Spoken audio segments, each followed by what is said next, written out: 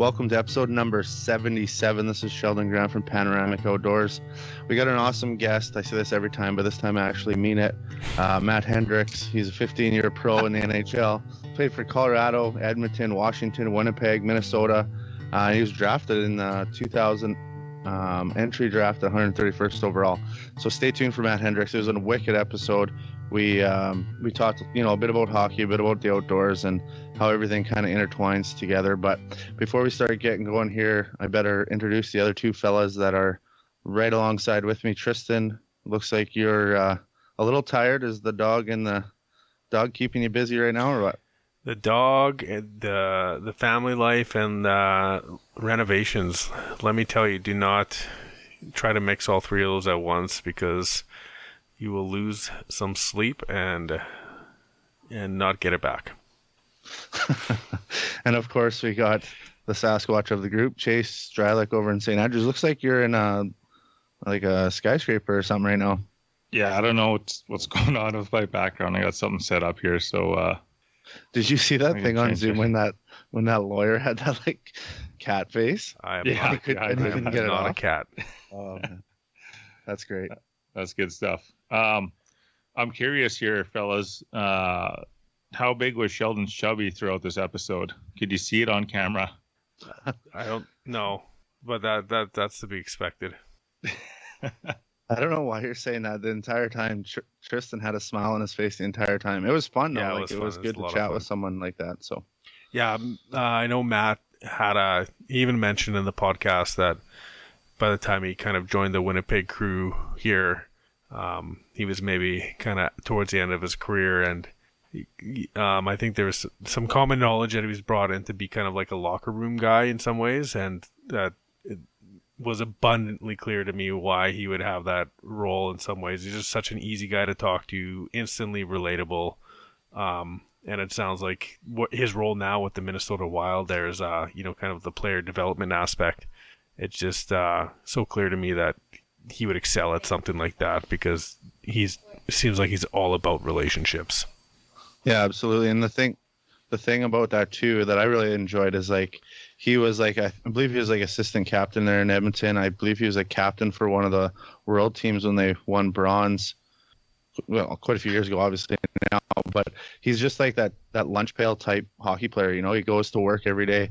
He checks in, does what he needs to do to stay in the lineup, or do what he needed to do for a very healthy career in the National League. And you can tell that just the way he talks and the way he takes his hunting now, fishing, scouting, and stuff into consideration. Like he's putting in a lot of work by the sounds of it. So yeah, super cool guy. I'm pretty pumped for this episode to launch here.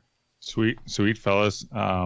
What besides the podcast episode, what else have you guys been up to? It's we're kind of rolling into spring here, fishing starting to pick back up. It's getting a little bit warmer out. We've had a few like above freezing days now. Sheldon, you just got a dump of snow your way. We got a little bit of snow, yeah. And we got a couple. We're just coming up on the cusp of a couple hunting seasons here, actually. Yeah, before we start hunting, last weekend I actually went for a walk into the bush there. I was kind of looking for sheds, but at the same time I didn't really want to pressure the deer too much, so I was kind of just doing like field edge and like in the fields and stuff. I was actually we got dry shod boots, so I've been wearing those walking around. I think I put on probably close to 4 miles, maybe 5 miles that morning, and I wore those boots the entire time, like no issues, still comfortable, still dry. I recommend these boots like to anybody that's going to put miles on them and want to keep their feet dry, that's for sure. But yeah, I didn't find any sheds. But next weekend I'm planning to go to Lake Winnipeg. Hopefully one of you guys can meet me there. I'm going to bring the Citizen Canvas tent and the stove, and I'm going to stay the night out there.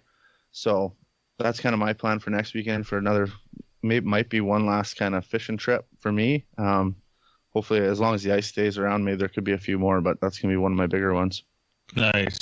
Tristan, what about you? I got to ask Sheldon about the ice fishing trip here, because I was just made aware of it. But are you going to punch holes right in the tent, or you going to cut a couple holes in the floor, or what? Yeah, well, like the tent actually has a removable zippered floor, so we can just basically set up the outside shell and then and just use the ice as a floor kind of idea. So I think that'll be super super wicked. I know a lot of guys that go to like up to Clearwater and they set up prospectors tents and they fish all night for Lakers and stuff. So it's gonna be kind of the same idea. Like there'll be no floor, but you'll still be up off the ice with your cots or whatever to sleep. So I think if it's done strategically, you can get some good cover on that floor like guys do with their pop-up ice shacks and put the foam mats down. You know what I mean?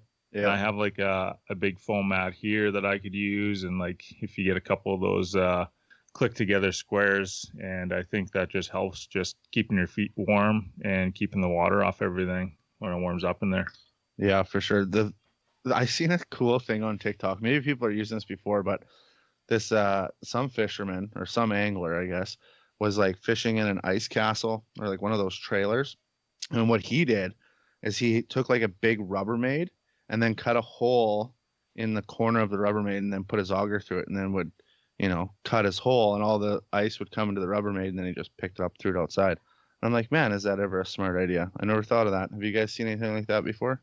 I seen one guy, he made some sort of it's got to be almost the same thing where the guy's like augering down this pipe almost, and it's got a hole in the one side, and it just shoots all the snow out of the one side into a bin. Oh yeah. And then that's how he cleans out the hole inside the shack. I've always wondered if there's been a way to like. There's got to be a way to ream out the bottom of your holes after you punch through. You know what I mean? So you get like almost like a clean. Like a taper? Like a taper, yeah. So like if the fish want to take a wild run, or even just getting that fish up through the hole would make it a little bit easier. You know what I mean? Especially for like a big fish like a lake trout. Yeah. Right. But I don't know. I'm not an engineer. So besides the ice camping curiosity, what else you've been up to, Tristan? Not too much. Been busy with the home life, but the one thing I am excited about, and I was actually texting Dell quite a bit about it today. Me and him were going back and forth. We got some plants going here at the house already, so got like a bunch of herbs started.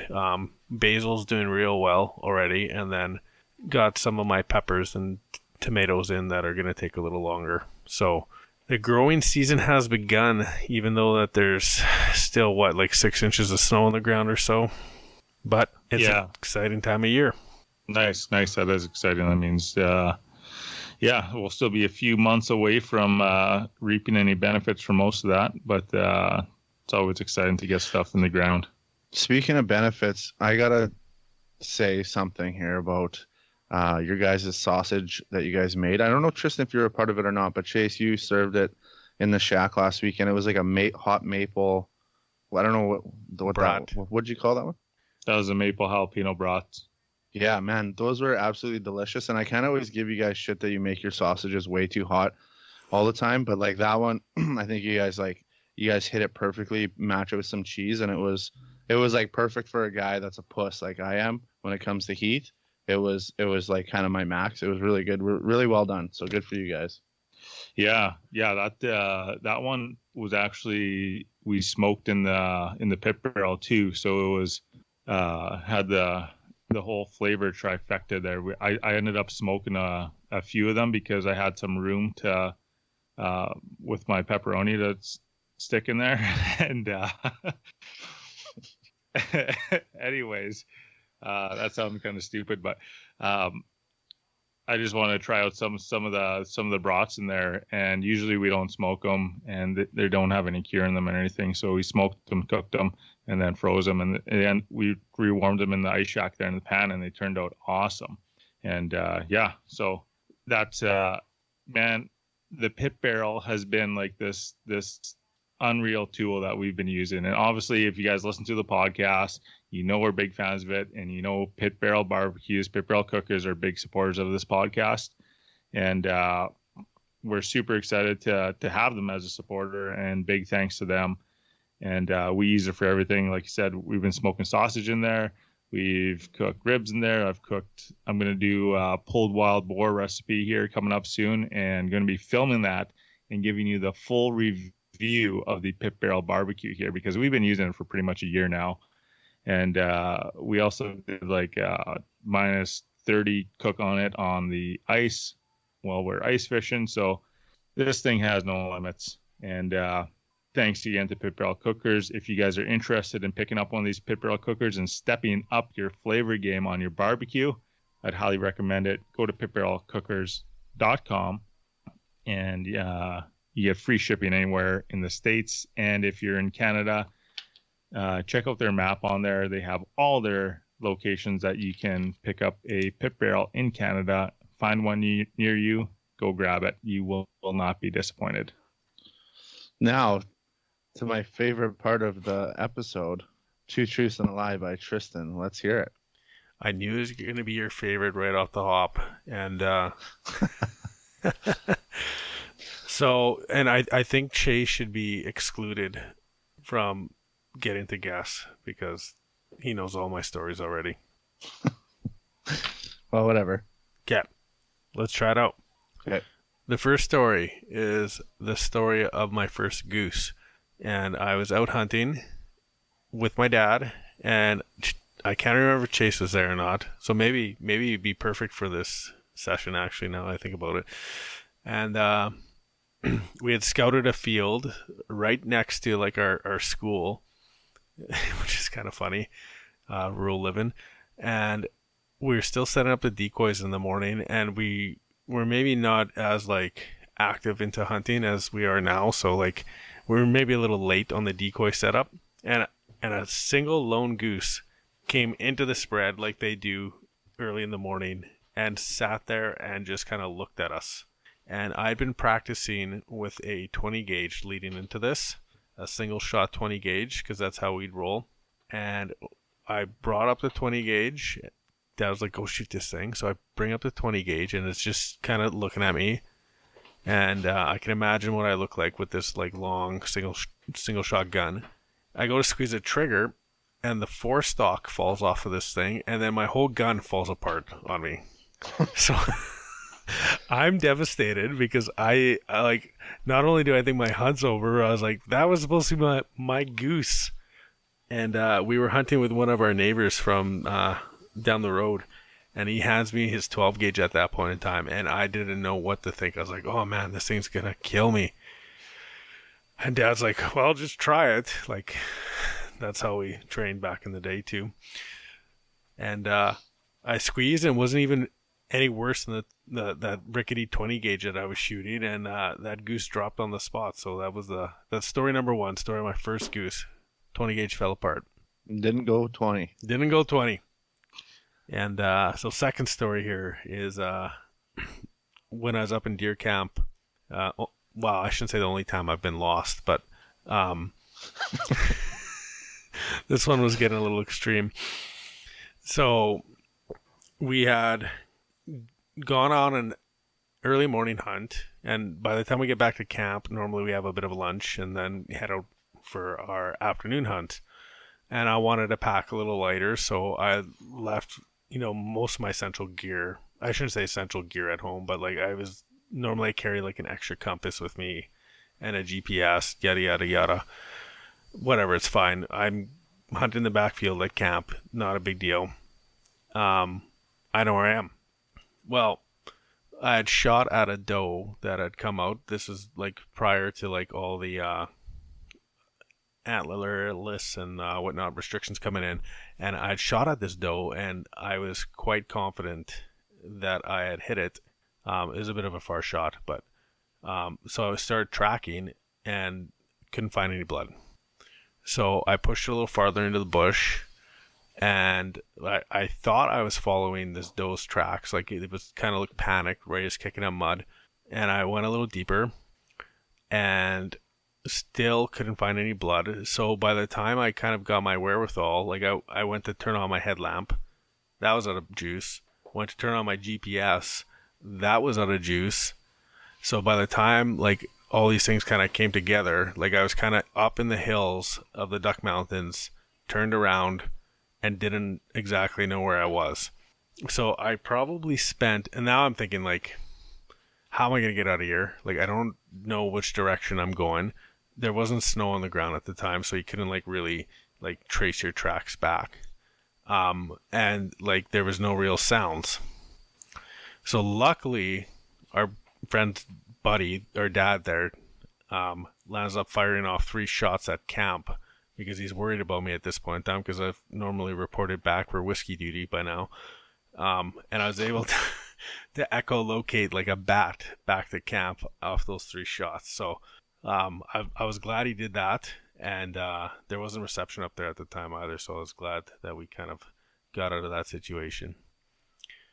And then the last story I got for you is about me being famous on the cover of the fishing rigs in Manitoba here. So we had one, Chase and I were in a youth fishing tournament, and I think there was one that went around the province that year, and we had won that year because we fished a red, and the way you racked up points was by catching a wide range of species, and kind of like 39 hours. So we were able to like just catch just all kinds of species all over the place. And we had a bunch of other people on our team, so that was kind of cool too. Anyways, I go fishing next spring with this guy for cats, my first time out catfishing. Name was Jim Dandy. I guess he had some connections at Travel Manitoba or whatnot. I wound up catching this master cat. Didn't know how to hold it up because it was so big at that point in time and like slimy and powerful. But there I am. You can still see. I was like 1999 or like 2000 or something. I wore this ridiculous yellow hat, and you can see my scrawny arms with a mitt holding up this big channel cat in the corner of the fishing rigs. So I was pretty surprised to see that. But yeah, so that's one of those is a lie, Sheldon. So the first one's Goose, then the Lost story, and then the Reg story. Yeah. Oh man, I'm just gonna have to go with the Lost story just because your Goose story had a lot of detail, and the Reg story, there's proof probably somewhere. You got it right, man. Nice. 1 for 1. Are you cop? You have to tell me if you're a cop. I was hoping he was gonna get that one. Well, and in my mind, a couple of those stories were kind of shady. Like not clear in my mind, but I was like, oh man, somebody's dusting off a rifle after dark. That doesn't sound like a good story to share. Hey man, you got to do what you got to do. I know, you read and hear a lot of those stories. That's a good tactic, actually, is doing that. Yeah, we've communicated that before when before the days of cell phones and before the days of our radios, that if you get a deer over there, crack off 3 rounds and I'll come find you. I'm pretty sure three of anything is supposed to be the international sign of distress, though, isn't it? Yeah. So, but sometimes 3 bullets is only the amount of bullets my clip holds. So yeah, after giving a volley out to a running jumper, I might have to toss in a 4th just so no one sends a search party. The all clear round. Oh, that's funny. I'm kind of curious what you guys' plans are for spring here. Spring's always a big kind of change in the seasons here, especially in the ice fishing world, because generally the ice access picks up and the fishing generally picks up in the spring. Do you guys have any plans to take advantage of any of that, or any big trips coming up? What are you guys thinking? I just might hit Lake Winnipeg a few times here. I know it's supposed to get hot, like March Madness kind of style, and yeah, I wouldn't mind doing that. But that being said, we were supposed to fix the quad by now, and that hasn't been done. So March Madness might be a little delayed this year. We'll see what the access is like on Lake Winnipeg as things start to melt here. How about you, Sheldon? Yeah, I don't know if I don't have anything on the books for now, but I want to use that tent quite a bit, just to go camping. So if I could kind of put 1 and 2 together and go camping and fishing at the same time. I have talked to a few people about going up to the Ducks and trying up there. And I believe I don't know the actual rules. I'd have to look them up, but you can still fish trout lakes, stock trout lakes after the season's closed. So that might be some opportunities to go and do that. And yeah, other than that, other than fishing, I'm looking forward to the spring turkey hunt. And yeah, I'm looking forward to spring. I'm just about done with winter, so. Yeah, right on. I agree, man. It's you get a big mood swing when that warm sun comes out and hits you in the spring, and things get above zero and snow starts to melt. On my end, I don't think I'm kind of same as Tristan. Probably going to hit the March Madness on Lake Winnipeg. Don't have any real plans to go trout fishing. I know the ice is pretty thin over like crossing Point de Bois there to get over to George and Forbes. So I don't know if I want to roll the dice head out there to go chase a couple small trout, and I don't know if I have the childcare lined up to go up to Clearwater unless I toss the boys in the truck and head up there with them. So hopefully just get on some monsters on Lake Winnipeg ideally, and then same thing, get into some spring turkey. I'd like to try and get some couple spring geese in here. If I could put a couple of them in the freezer, that'd be awesome. Yeah, that would be sweet. But because this is a hockey podcast, Tristan, I'm not following, but how are the Winnipeg Jets doing? They're in third place, I believe, still, or are they not? You know? They're in a bit of a heater. Pierre-Luc Dubois comes in and starts putting up some points after being off injured for a while, and Nick Ehlers still rolling hot. Mark Scheifele on a point streak, and Patrick Laine has been kind of cold out over in Columbus the last couple of games, so I think maybe Kevin Cheveldayoff made a good trade for himself there. I'm not sure. Yeah, it's hard to say right now, but I thought it was I don't know. I don't even know what to say about the trade because it could go either way still. It's fairly fresh, but I do like Nikolai Ehlers. Sorry, I can't speak apparently, but he's like kind of been one of my favorite Jets for the last few years. And then he got in a fight the other night against Corey Perry, I think, in Montreal. So that was not normally on his resume of doing things, is getting into a tilt, but he did. So I have much more respect for that guy. Not only that, he's super fun to watch, skating around, buzzing around in the ice. Totally. How are your Stars doing? Don't even ask. They just lost 5-rip to Tampa Bay last night. They're fucking brutal, man. I don't know why. Like, I don't know how. I guess Sagan's not there, and they have a little bit of goalie issues, but they I don't need to talk about it, but the one day I think they lost to Florida like 2 or 3-0, and Hudobin had like 50 shots or something. Yeah. Like, they're just playing terrible, but whatever. That's another podcast episode. Can't win them all. No. But yeah, turning our minds to the kind of the hockey aspect here, and huge thanks to Matt coming on, and episode 77, incidentally, that's the old number there of Paul Coffey there. Any fan favorites out there for Paul Coffey? Or Ray Bork. Was he 78? I thought he was 78. No, I'm pretty sure he's 77, and he's a sellout. What? He is. No, he's... Yeah, you're right. I'm not sure. But the good thing here is Matt's legit. And Matt came on, showed us some love. Matt also showed Winnipeg, Edmonton, and a bunch of other places around North America where he loves to hunt and fish some love. And we get to hear some kind of like secrets or like behind the scenes stuff of not just the NHL, but how to get into the outdoors from like an NHLer's perspective. So I really appreciated that part of the podcast. It was cool to hear Matt reflect on that, making time, engaging, and what the outdoors means to him in such a busy lifestyle. Yeah, that's right.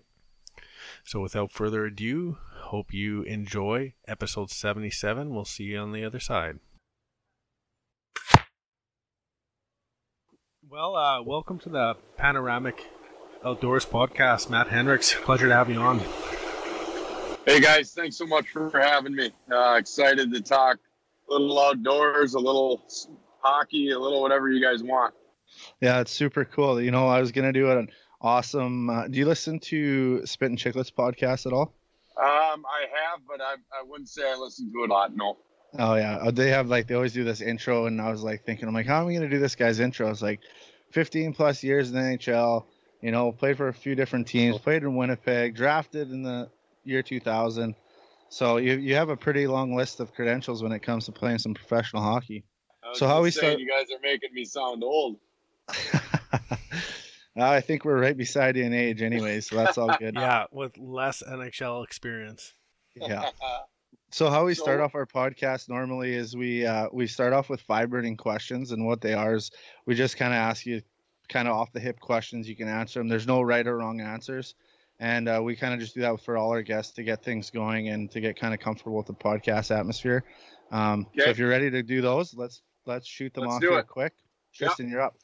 Matt, what are you reading right now or watching? Anything you'd like to let the listeners know? I actually just started an audio book. Make Your Bed by Admiral McRaven, retired Navy SEAL, and the book I just finished was by David Goggins, who was also a Navy SEAL, called Can't Hurt Me.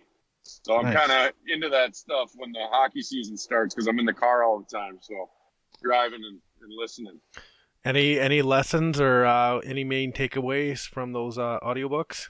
Well, I'm just starting Make Your Bed, but what I really liked about David Goggins' book, Can't Hurt Me, is kind of how he breaks up motivation compared to being driven. And he kind of basically explains motivation is it's kind of crap. It ain't worth anything. And that you want to be a very disciplined and driven individual. And I agreed with him on that. And, when he said that towards the beginning of his book, it really kind of grabbed my attention. I think that's the way to live your life. I mean, that's just my gut, my opinion. Taking it out of this guy's book, though, it made a ton of sense to me. And I like that because I'm sure everybody has been motivated, from time to time. And let's say you're going in the gym and you're working out and it lasts about 2 weeks and then it's done and over and you don't hit the gym again until you're motivated. So being driven is different. Being driven is it's a part of you. It what pushes you to try and be not only the best, but the best you can be, at whatever it is you're doing. And I, for me, that hit home and I took a lot from it. My next question for the vibrating questions is if you had one last meal and you got to eat anything you wanted and you got to have a drink to wash it all down with, what would you choose? Oh man, I love food too, but I could be really simple or I could be a little more difficult, I guess. Give them both. Yeah, off the hip, I would love like a big pepperoni pizza with probably maybe some rum and Coke. And then if it was going to be something fancy, it'd definitely be a ribeye from the Capitol Grill out in Washington, D.C. with a nice bottle of red. Nice. Yeah. I like those answers. Those are perfect. Yeah, right. That's awesome. And the next one up here, Matt, if you had any heroes, who would they be? Oh, man, that's a really good question. I looked up to a lot of people. But for me, it would be my parents, the sacrifices that they gave for both my sister and I, and raised us in a really good family, a great environment, and gave us every opportunity to follow our dreams. So, that's kind of what my wife and I are trying to do for our kids. So I would say my parents are my heroes. I think that's a great answer. Yeah, I do too. I'm on the awesome. front end of my parenthood here, and I can get the sense that it is a thankless job at times. So I can. Oh, it is. I appreciate your nod to your folks there, even if I'm sure they appreciate it too. So my boy-girl twins are 9 years old now, third graders, and I never really thought of myself as a real selfish guy. But man, once you have kids, you realize just how selfish you are. Oh yeah. Yeah, right.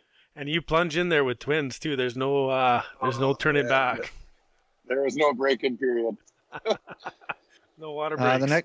the next question here, we've you played multiple years pro hockey, lots of years, basically saturated your life for a long time here.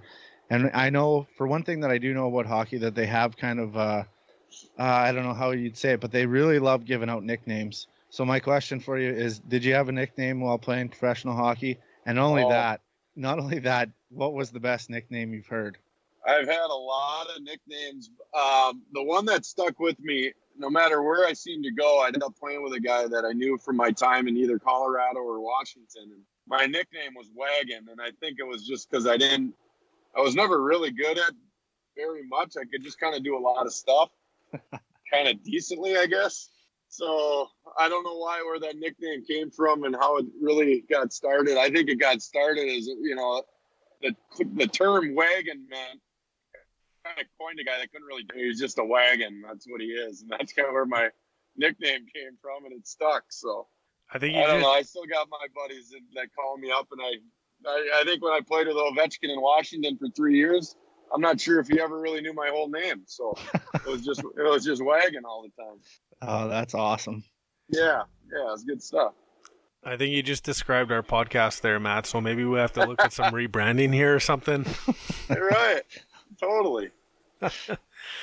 And so lastly, if you didn't get your start in hockey, if you had to choose another career, or another career chose you in some sense, what do you think that would be?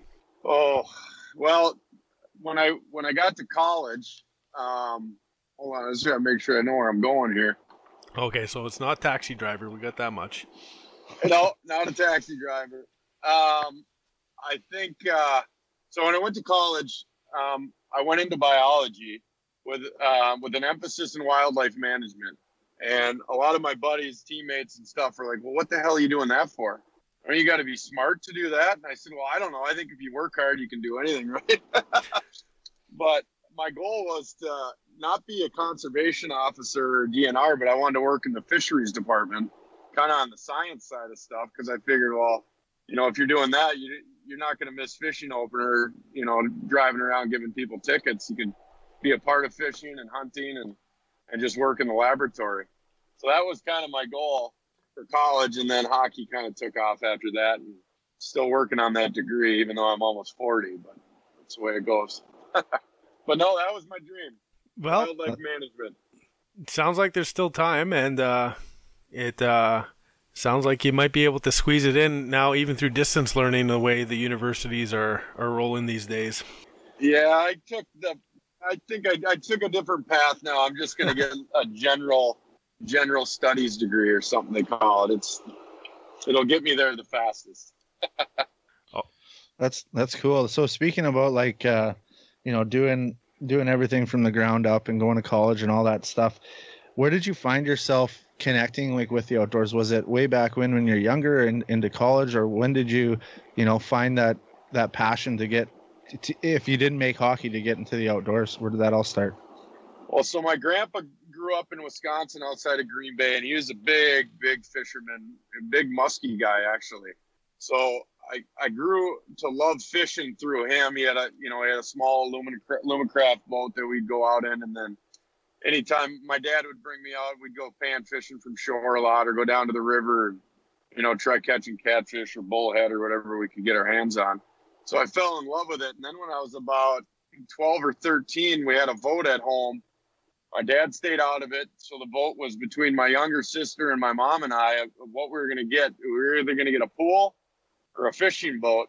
And obviously you guys know what my boat was, and we got a pool. So I didn't swim in that pool for about 2 years just to show how stubborn I was. But that was kind of my love for it initially. And then, you start getting older, and I took a class in my senior year. It was only allowed to seniors. It's called Outdoor Adventures, ODA. It was at the high school. And in that class, it was everything. Started out like kind of building your relationship with your classmates, the trust falls, stuff like that. Running around in the woods, finding leaves, scavenger hunt, stuff like that. And then it got into winter, and you had to do survival. So my dad and I built a portable fish house. We built some rods, trying to think what else. And then we went outside. We spent a day outside. We built igloos. And then in the spring, we were doing trap shooting, stuff like that. So I kind of fell in love with that. And then I went to St. Cloud. And one of my best friends, we were freshmen together, Andy Lum, was a big outdoorsman from Roseau, Minnesota, not far from you guys in Winnipeg. And I just started spending, all my off time when we had weekends off or breaks. We'd go up to Lake of the Woods and ice fish. And I'd start going to the Northwest Angle all the time in the summer because he was guiding out of there. And that's really where my love for fishing came from. And then hunting really wasn't big. I did a little bit of it in college, a little bit of bird hunting, a little bit of shotgun hunting for deer. And then when I got to Edmonton, my second season in Edmonton, I got hurt and ended up kind of becoming friends with a really good guy, Ryan Kohler out there, runs that Wild TV television show. And he got me hooked into bow hunting, and I just fell in love with the bow zone in Edmonton, Alberta. And I've just been a bow guy now ever since. And it's a passion of mine. I really wish I was good at it, but I'm getting better every year. It's not easy though. I think that's most bow hunters. They're they wish they were good at it, but getting better, hopefully. Yeah, and this year I was really selective, and I had a chance at one, but I was looking the wrong way in my stand, and by the time I readjusted and got my bow in my hand and was ready to shoot, it was a little too late. So, man, it was a bummer, but awesome experience, no doubt. But you did harvest the deer with your bow one year, did you not? Yeah, I've harvested a few. Yep, I have. Nice. Nothing to really brag about, but I think with bow hunting, unless you're put into prime areas and territories where you're going to find those animals, anytime you can put something on your dinner plate, it's valuable.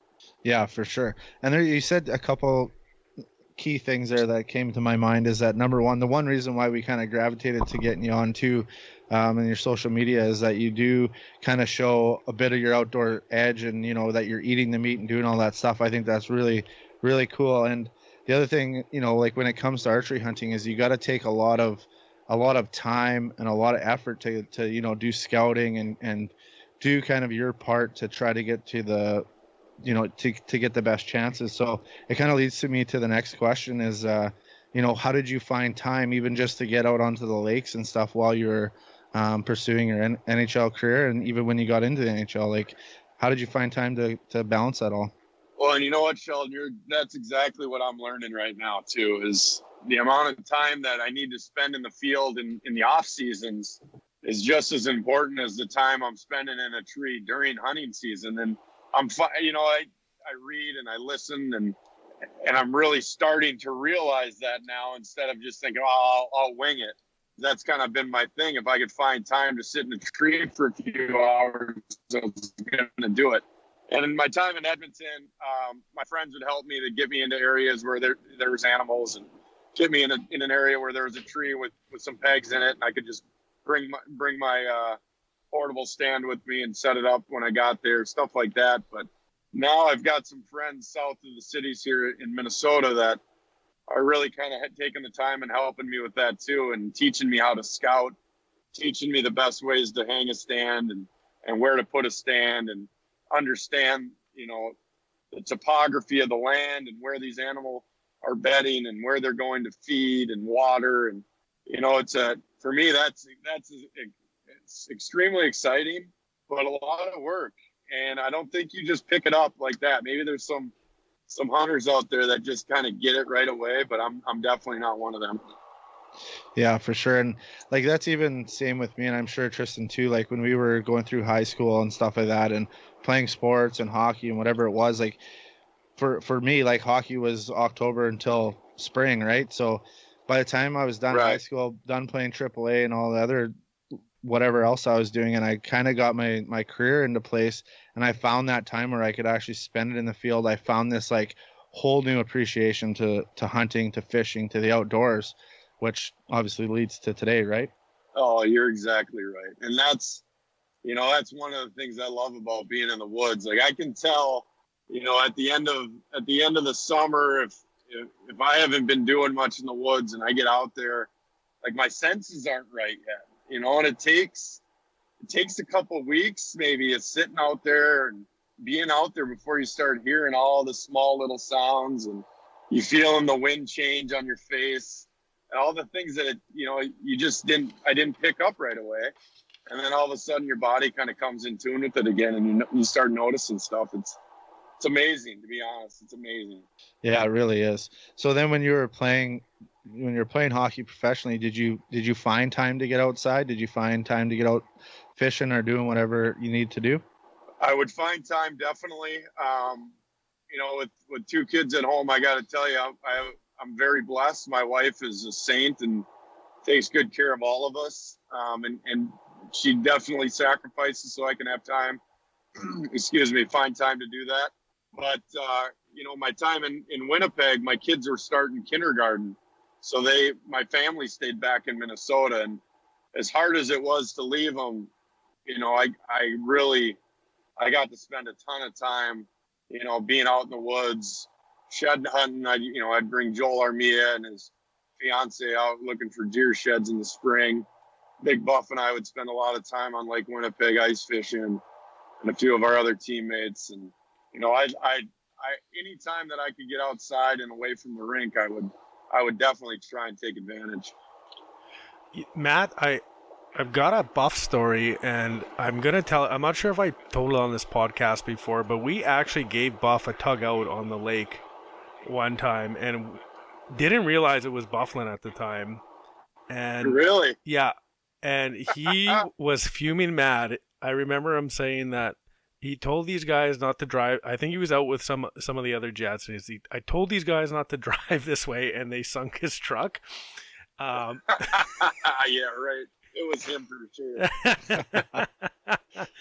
But yeah, that's awesome. It's really cool as like a local guy to hear that you know, some of the pro athletes are enjoying the resources like Winnipeg and finding time to get outside and get a little R&R in that way. For sure, Tristan. You know what? That's my biggest bummer this year with the COVID is I can't make my March run up to the big lake, and I'm really upset about that. I got a little Polaris now with some tracks on it. And I had it up there last year, and it was awesome. Trying to chase around, you know, the Bruins outfitters and those guys, and see if I could sneak up on some of their fish. But it was so much. I just love being out there. It's like being on the moon. Yeah, incredible. Yeah, it's like another planet, and the weather can change in a snap. Did you hook into Masters while you were up here? Any big greenbacks? I never got anything. I think my biggest Winnipeg fish is a 26, I think. Yeah, that's a good fish. 26 inch. It's a good fish, but I got a couple friends that live up in the area now in St. Adolphe, and they're sending me some 29s. And I mean, things are as fat as the size of my leg, and I'm pretty upset about it. So you've had a chance to kind of travel both the States and Canada here playing hockey, and I'm wondering, like, did you have some favorite spots to partake in the outdoors while you had all these kind of travel experiences? No, for sure. You know, and to be honest with you, one of my favorite spots started when I was just fresh out of college. I got to spend I played 50 games and then was down for playoffs. I was injured, but I was down in Fort Myers, Florida, and the amount of awesome fishing they have down there was incredible. And we had a couple of guys that would bring us out in their boats, and we'd go fishing for blacktip shark and tarpon and snook and redfish and jackfish. But you could get into some of these brackish water ponds and canals. And I mean, you're hooking into largemouth bass that are, you know, 15, 16 pound fish that, I mean, you've never seen anything like in your life other than on television. So that was really a fun time for me. And when you're fishing those ponds and canals, like when you're an East Coast Hockey League player as a rookie, you don't make very much money. So you don't have the ability to go out and spend any money on any type of water transportation or guide services or heck, you could hardly even buy a tackle box and fill it up. So it was great. We'd go out and we had a cheap little bait net, and we'd try and net our own bait, and then we'd kind of wade out there in the water and see gators around and snakes, and it's kind of weird at first, and then you get the hang of it. And you're hooking into fish, and it hardly costs you anything. So I'll never forget that. And then moving on, I did a little bit of striper fishing in the Chesapeake in my time in Washington D.C. Not enough to really talk about in terms of great experiences. And then I really, like I said, I got into bow hunting really, really hot and heavy. I had a couple injuries in Edmonton, and what I fell in love with was just going and shooting at the range. Even I'd throw my bow in the pickup truck, and I'd leave practice, and I'd go to the range and spend an hour until the kids were done to come out of their preschools and stuff, and just hanging out at the range and trying to get better that way. And then I got 3.5 years in Edmonton, and then my year and a little bit in Winnipeg was a lot of the same enjoyment. Matt, can you clarify for me what happens then? So it sounds like you were on injured reserve. Does that mean that the time you spend with the team is not as intensive? Is that what's happening there? It depends on what you're going through. So for me, like when let's say you're injured with like a groin injury or something, where you're on the stationary bike, and depending on the muscle injury or depending on what's injured, the trainer, the strength coaches are working you out hard. Like you're not going in there and just sipping on hot chocolates and hanging out in the whirlpool and stuff. You're grinding, and they get to be long days too. And as long as a lot of times, a lot of injuries in hockey you just can't skate. The skating motion, whether it's a groin or hip flexor or, a foot injury from blocking a shot, stuff like that keeps you off the ice, but they're working you hard, in the gym and on the bikes and stuff. So to get out and walk around in the woods or be on a boat and fish or sit in a chair and ice fish, nobody had a problem with that at all. Yeah, that's cool. And that kind of brings me to the kind of circling back too, but kind of brings me to the question is, you played on a lot of professional sports teams. Did you ever run into that guy where you had that connection with the outdoors, or like some guy was like, hey man, let's go fishing, or you're kind of surprised that they actually like being outside and going fishing or doing whatever? Right. Well, I don't know how in tune you guys are. I think you might know this name, Eric Gryba. He's out of Saskatchewan, but he's kind of got his grilling with Gryba stuff going now. He does a lot of outdoor. You guys know that name? Yeah, so he was actually, we had him scheduled for the podcast last year, and just schedule conflicts, and we just never got it done. So hopefully we'll get him on this year. Okay, for sure. So Grimes and I were teammates in Edmonton. So that was, we were always talking and scheming and trying to figure out, we're going to Dallas. We got a couple off days in Dallas. I think we should try to get out and do some fishing or go on a hog hunt or something like that. And then one season we were down. We had a day off in San Jose, and Owen Nolan brought Grimes and I out largemouth fishing down there. So that was really, really cool. And then in Winnipeg, Big Buff and I, we just hit it off right away with all this kind of stuff. And we would talk hunting and fishing all day long. And sometimes people would look at us kind of cross-eyed, but it was a lot of fun. And some of the younger guys that maybe weren't big into it, started, getting out and doing it. Like Hellebuck loves it now. He's a fisherman and loves fishing in the summer, loves fishing in the winter. Kyle Connor, another kid that just loves being outside and fishing. So, for me, it was great. It was like I said, Winnipeg's so close for us. Pop up there on a day off and have a nice morning sit and afternoon, and then come back in the evening. It couldn't be much better. Yeah, no kidding. Our good buddy Josh, he's been on the podcast a few times. He's from Winnipeg. He's like a local kind of outdoor chef and outdoors guy, and he actually was the one that took out Hellebuck and Connor last year in the Snow Bears, and they made a quick video for one of the companies that runs the Snow Bear company. So, so cool. Yeah, for sure. And so then cool. Kind of like stemming off of that question, you spend all this time. It's like kind of relating back to your NHL time again, but you spend that time at the NHL levels and a really busy life. I asked the same question to Jordan 2222, and he kind of just said, like when you get outside, it was just a break for him. Did you find any of that like going on throughout your career when you could get out to those spots? It was just kind of a break from everything else.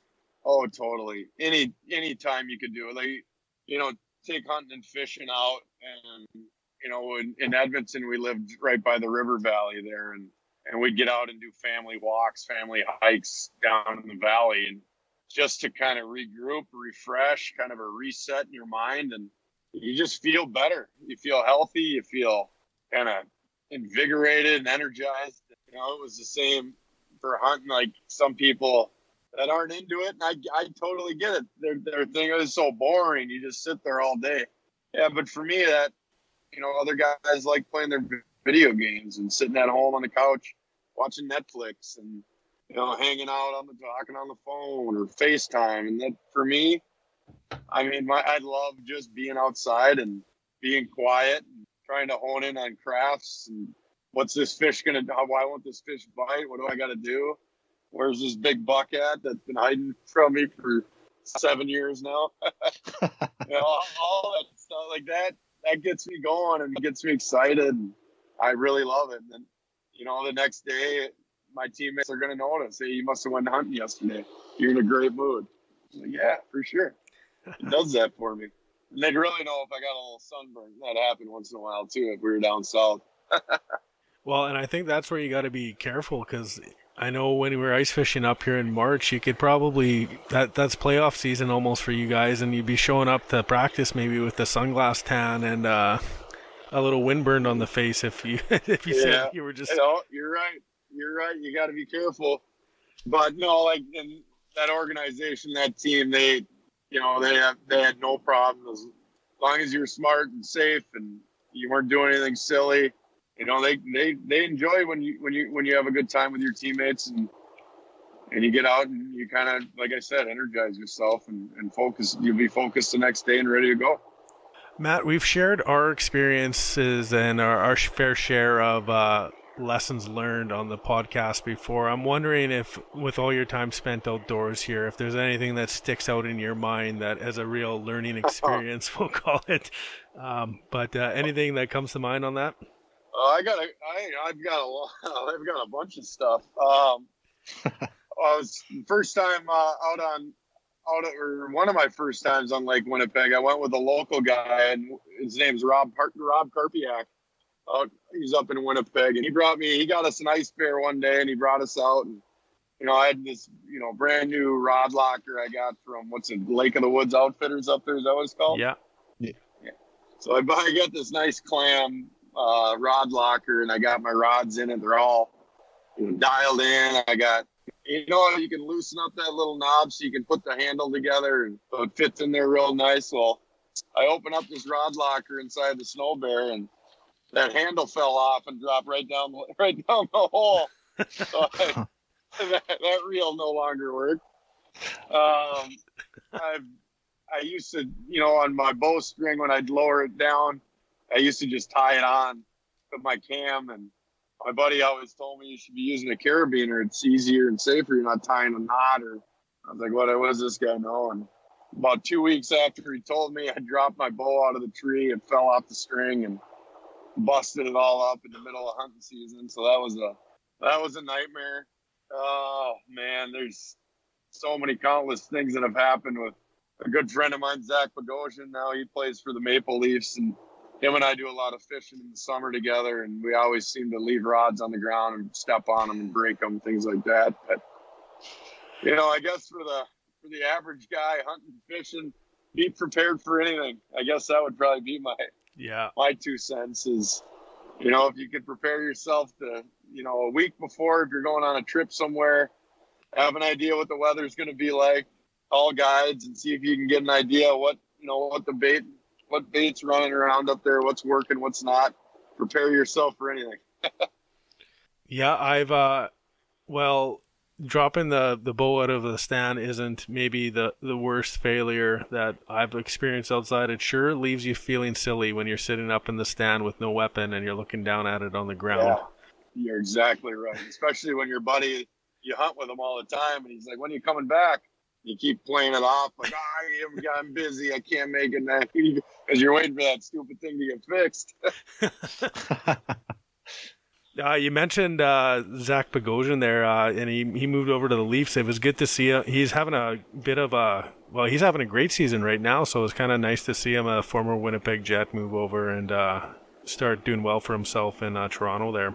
Oh, absolutely. Zach and his family, they're just tremendous. I'm so happy for him last year getting on with Tampa and, being a key component with their team and winning the Stanley Cup. And I'm happy, really, really happy for him. And him and I have a very, very good relationship. And a lot of it, kind of stems around being out on the boat in the summer and fishing together. Yeah, I think a lot of folks in Winnipeg resonated with Bogosian, and also guys like yourself there, Matt, like really salt of the earth kind of guys who just like to be outside and enjoy their time here. So I think that means a lot to Winnipeggers, and I think just a lot to the Canadian teams in general. Well, yeah, I just felt my time in Winnipeg, it was just a great fit. I fit in with the people there, and it's a hardworking community and very passionate fan base. And, I loved it. I loved my time there. Played on some very, very good hockey teams. And unfortunately, during my stint, we never won the cup, but the aspirations and dreams are still high for everybody else in that locker room. And, they're pushing hard for it. That's for sure. Yeah, that's cool. And so now you've retired from the game, playing on the ice, but you're still involved with the NHL, with Minnesota Wild, are you not? Yep. So I work in player development with Minnesota. So basically, in a nutshell, I really help take care and keep kind of the pulse of our prospects. Brad Bombardier is our director of player development, and I'm underneath him as the assistant. So we travel around. This year's been obviously a little bit different, but last season we travel around all over North America and Europe, seeing our prospects. That's players that we've drafted that are either playing junior up in Canada or playing college in the U.S. or some of are playing in Sweden or Finland and Russia. So travel around and see them, and really just kind of be a manager in the sense, kind of a contact for them in the organization. Keep them close and help them any way that we can, that so they can reach their expectations and their dreams of one day playing in the NHL and putting on that sweater. Oh yeah. So is there a lot of one-on-one conversations? I just would think, and this is just me thinking, is just these new prospects coming up might not have the same connections and the thought process and stuff as some of the veteran guys from years ago. They almost don't know how the National League is. Do you do a lot of one-on-one talking to influence and grow confidence in them? These are young kids coming through the ranks. It must be just a totally different game from when you came through. Well, absolutely, and the development process is different now. It seems to have, the game has changed a bit in terms of the rules and the clutching and the grabbing and the speed. That the development process now is kind of sped up. You're seeing a lot more younger players playing earlier and making their NHL debuts a lot earlier. And what I think that I've really grown to like about my new job is, to be honest with you guys, it's not a lot different than my last few years as a player. I was getting long in the tooth. Injuries were starting to really wear me down, and I became a guy that, I talk to the young guys all the time. I really kind of, the way I felt and what I pushed is that they had to be an important voice in the room, no matter what their age was, no matter what their experience level was, because I felt if they're feeling like they're a big part of the group, they're going to have their best seasons. And for our team to do its best, you relied on everybody to be their best. So, and that's kind of what I'm doing now. I'm not putting on the skates and playing anymore. But that's the message that I'm trying to give out to these young guys is you're valuable what you feel, what you believe is valuable. And I want you to play your best right now, and it's going to help you develop quicker and faster. Yeah, that's cool. And that's like kind of, I'm trying to put one and two together here, but one of the things that why we started Panoramic Outdoors and started the podcast, a lot of people we find like in their, like we kind of mentioned earlier in the podcast too, is that a lot of people in their 20s, 30s are getting out of their schooling and getting into real life where they can experience the outdoors, and they just need an avenue to get there. And that's kind of what I'm thinking about, like how your job works is you try to, create just an open door for anybody coming into the league or coming into your team or doing whatever to have someone to talk to. So that's pretty remarkable. It sounds like a pretty sweet job. Yeah, Sheldon, it is great. And, at the beginning it was tough. The kids didn't know me. I didn't know the kids.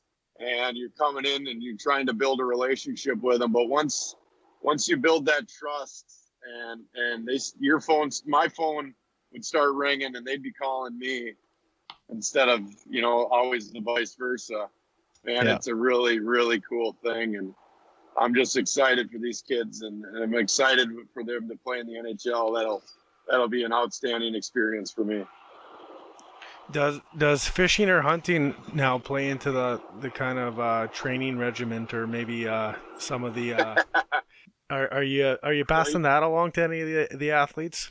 Well, we have what they call development camp every summer after the draft, and I'm always trying to finagle a fishing tournament or something in, but it's kind of a time crunch thing, so it never seems to get put on the agenda, but maybe someday.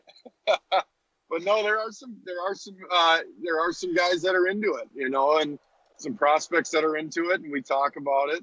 A kid might get a big one in the summer and send me a picture. Or, it's pretty fun. It's pretty wild.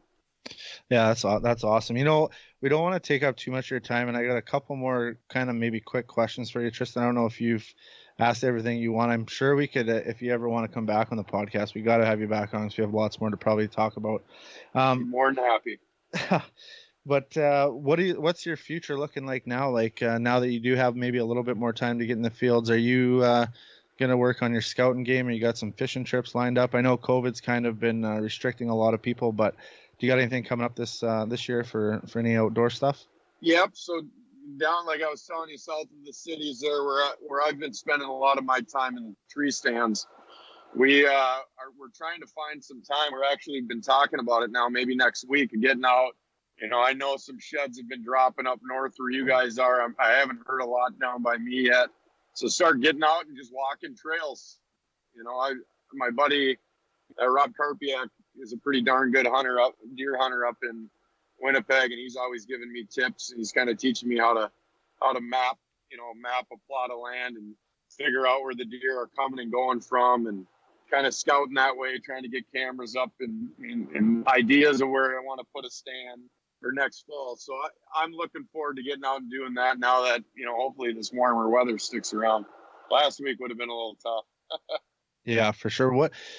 That's the one thing that I kind of always like, I'm like a 50-50 guy. Like I want to go shed hunting this weekend, for instance, but I'm like scared. I'm almost scared to like be pushing deer out of the area just because we were just ended a cold snap. And I understand they're probably like, hungry or whatever, cold, etc. So I have this like soft side of me. It's like, I don't want to go trampling in a bush, but I think I'm going to have to do some. I'm with you there too. I agree with that. I totally agree with that.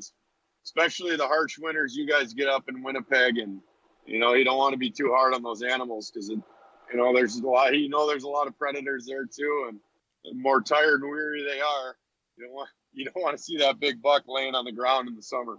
Yeah, exactly. I don't want to be too hard on myself. Never mind. It's cold out there right now. We just got through like a -30 snap for 2 weeks, so I'm sure you don't miss that. Mind you, you're in Minnesota. No, so. I don't. But, I know it, but I don't have that wind like you guys do on Portage and Maine. That's for sure. Oh yeah. Whose design job was that, for sure? Oh my goodness, Matt, I need you to finish this sentence for me. Scouting hockey players is like scouting deer because. Ooh, always looking for the diamond in the rough. I love it. Yeah, that's good. That's awesome.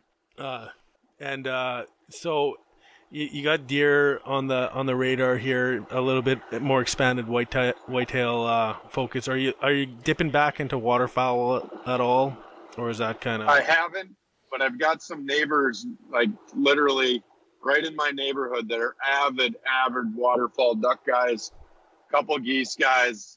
Obviously, all of them are into pheasants and stuff. So I've been invited on some of those trips now that we've become closer, now that I'm not playing hockey and I'm around the neighborhood more. But with the COVID, I couldn't make those trips work for me this year, because I can't really be around big parties due to the protocols with hockey and being around the team and players, and can't try to stay away from COVID, so I'm not spreading it, I guess is the best way of putting it. But I would definitely like to get back into it and become a duck guy for sure. It's funny because I've already invited you up if you ever have time to come up to do some catfishing. But if you ever have time in the fall, you definitely need to check out now that you might have some extra time, is check out the waterfowling experience in Manitoba. Like, we got the Delta Marsh, which is world renowned, and pretty sure we could probably put something together if you're ever up this way. I would love to. Yeah, for sure. I got another quick question before we let you go. And yep. I'm just wondering if anybody has patented the word paralyzer or paralyzed as from your shootout move. Oh, I don't think so. But they tried to make some T-shirts one year when I was in Washington, and I was totally against it. It was like a bad omen. I knew if they started making too big of a deal out of it, that it wouldn't work anymore, and eventually it didn't. But I do have to say I had nothing to do with the name, so that was all the radio guys in DC. Oh, that was great. I was just kind of going through some of the YouTube videos that I found, and somebody put together a highlight clip of your shootouts, and I was just like, man, that's such a good move, and it's so easy. Well, I those years when I was scoring on the shootout, I was definitely scoring more goals in the shootout than I was in 5-on-5 play. We'll put it that way. Oh, good memories though, that's for sure. My son can't believe I could do it. Yeah, for sure. Well, Matt, kind of at the end of the podcast, we kind of do a quick roundtable. I'm going to leave this one up to Tristan, and then whatever you would want to say, but that's kind of how we wrap up the podcast. So Tristan, you're up. Yeah, super. I was really excited leading into this one, Matt. I had a ton of fun watching you play while you were here in Winnipeg, and even like following you after too. And I remember too gritting my teeth a few times when you were with the Oilers, and maybe doing a little harm to our guys. But thanks for coming on. Thanks for talking about the outdoors. It's always exciting to meet someone who is shares our passion, and I can't wait to connect with you again, buddy. Absolutely. And for me, thanks for having me on, guys. This is a fun experience to sit around and talk hunting and fishing and the outdoors, talk hockey. For the people in Winnipeg, and for me, it started there with the Jets. Just a tremendous organization. Treated me, my family, just outstanding. The guys in the room, miss playing with them. And it's a special group there. And it just goes out to all the fans and the Jet supporters there. And then obviously the hunting, fishing, Lake Winnipeg, and all those great memories too. So thanks for everything to the city of Winnipeg. I enjoyed my time there. Oh, that was well said, man. But yeah, Matt, same thing for me. Like, I just gonna echo Tristan. Thanks a lot for coming on. We got a hold of Matt, and it wasn't too long before we got something scheduled up right quick. So thank you very much for taking the time. I really appreciate it. I know we all appreciate it here at Panoramic. And like Tristan said, well, hopefully we'll have you on here in the future. You got it, guys. Anytime. Well, there you go. There you have it. There's Matt Hendricks. Episode number 77. Man, I'm still smiling over here thinking about that podcast episode and how great it was just to touch base with him and talk a little hockey and a little bit of the outdoors. Two of my favorite things. I just like to mention to everybody that's listening that we are still doing this thing remotely, so we do have some audio issues. So thank you for bearing with us. We understand that some parts might be a little touch and go at times, but tuning in every couple weeks to our new episodes is a really huge deal for us. We really thank you a lot. And if you ever want to do just a little bit more for us, you can go and give us a rating on iTunes, on Spotify, or anywhere you're listening to the podcast. You can leave a comment, and even if you want, give us a DM on our social media. It's Panoramic Outdoors, both on Facebook and Instagram. But Chase, you got something else kind of cooking up on the old interweb on our website. Yeah, for sure. The other thing I want to add to your statement there, Shelly, is just tell the good folks that are listening here, make sure you give this a share too. If you like it, love it, share it, help us grow. And we are now launching a newsletter through email. So make sure you sign up for that. Check out our website and check out our link tree for that is the link that you click in our Instagram profile and on our Facebook profile. Click that link and you can sign up for a newsletter to stay up to date with all our latest stuff, all our latest sales for our gear, and the latest podcasts and any other content that we're pumping out. Yeah, for sure. And then the other thing I do want to mention too is Tristan's been working pretty hard on his blog. Hack's actually got one entry. Tristan's got a few entries about his puppy Willie. And anybody else that likes to do some writing and don't have a platform to put it on, whatever, on the internet, or you don't have a platform for people to read it, submit it to us. We'll take a look over on it. And we could put it up on the website and share your link to it, or do whatever we need to do to get you a little bit of exposure. Tristan, do you have anything else before we sign off? Nope. Just watching or looking forward to watching a little curling here as the Scotties close out, and we've got a Manitoba rink curling in the championship round. So Carrie Arneson from Gimli throwing rocks, and good luck to them. Right on, Chasey. That's all you got for tonight? That's it. That's all for me, man. Good luck for everyone hitting ice here in the next few days. Stay safe out there. Yeah, thanks for listening, everyone. Make sure you salt your steps so the mailman doesn't slip.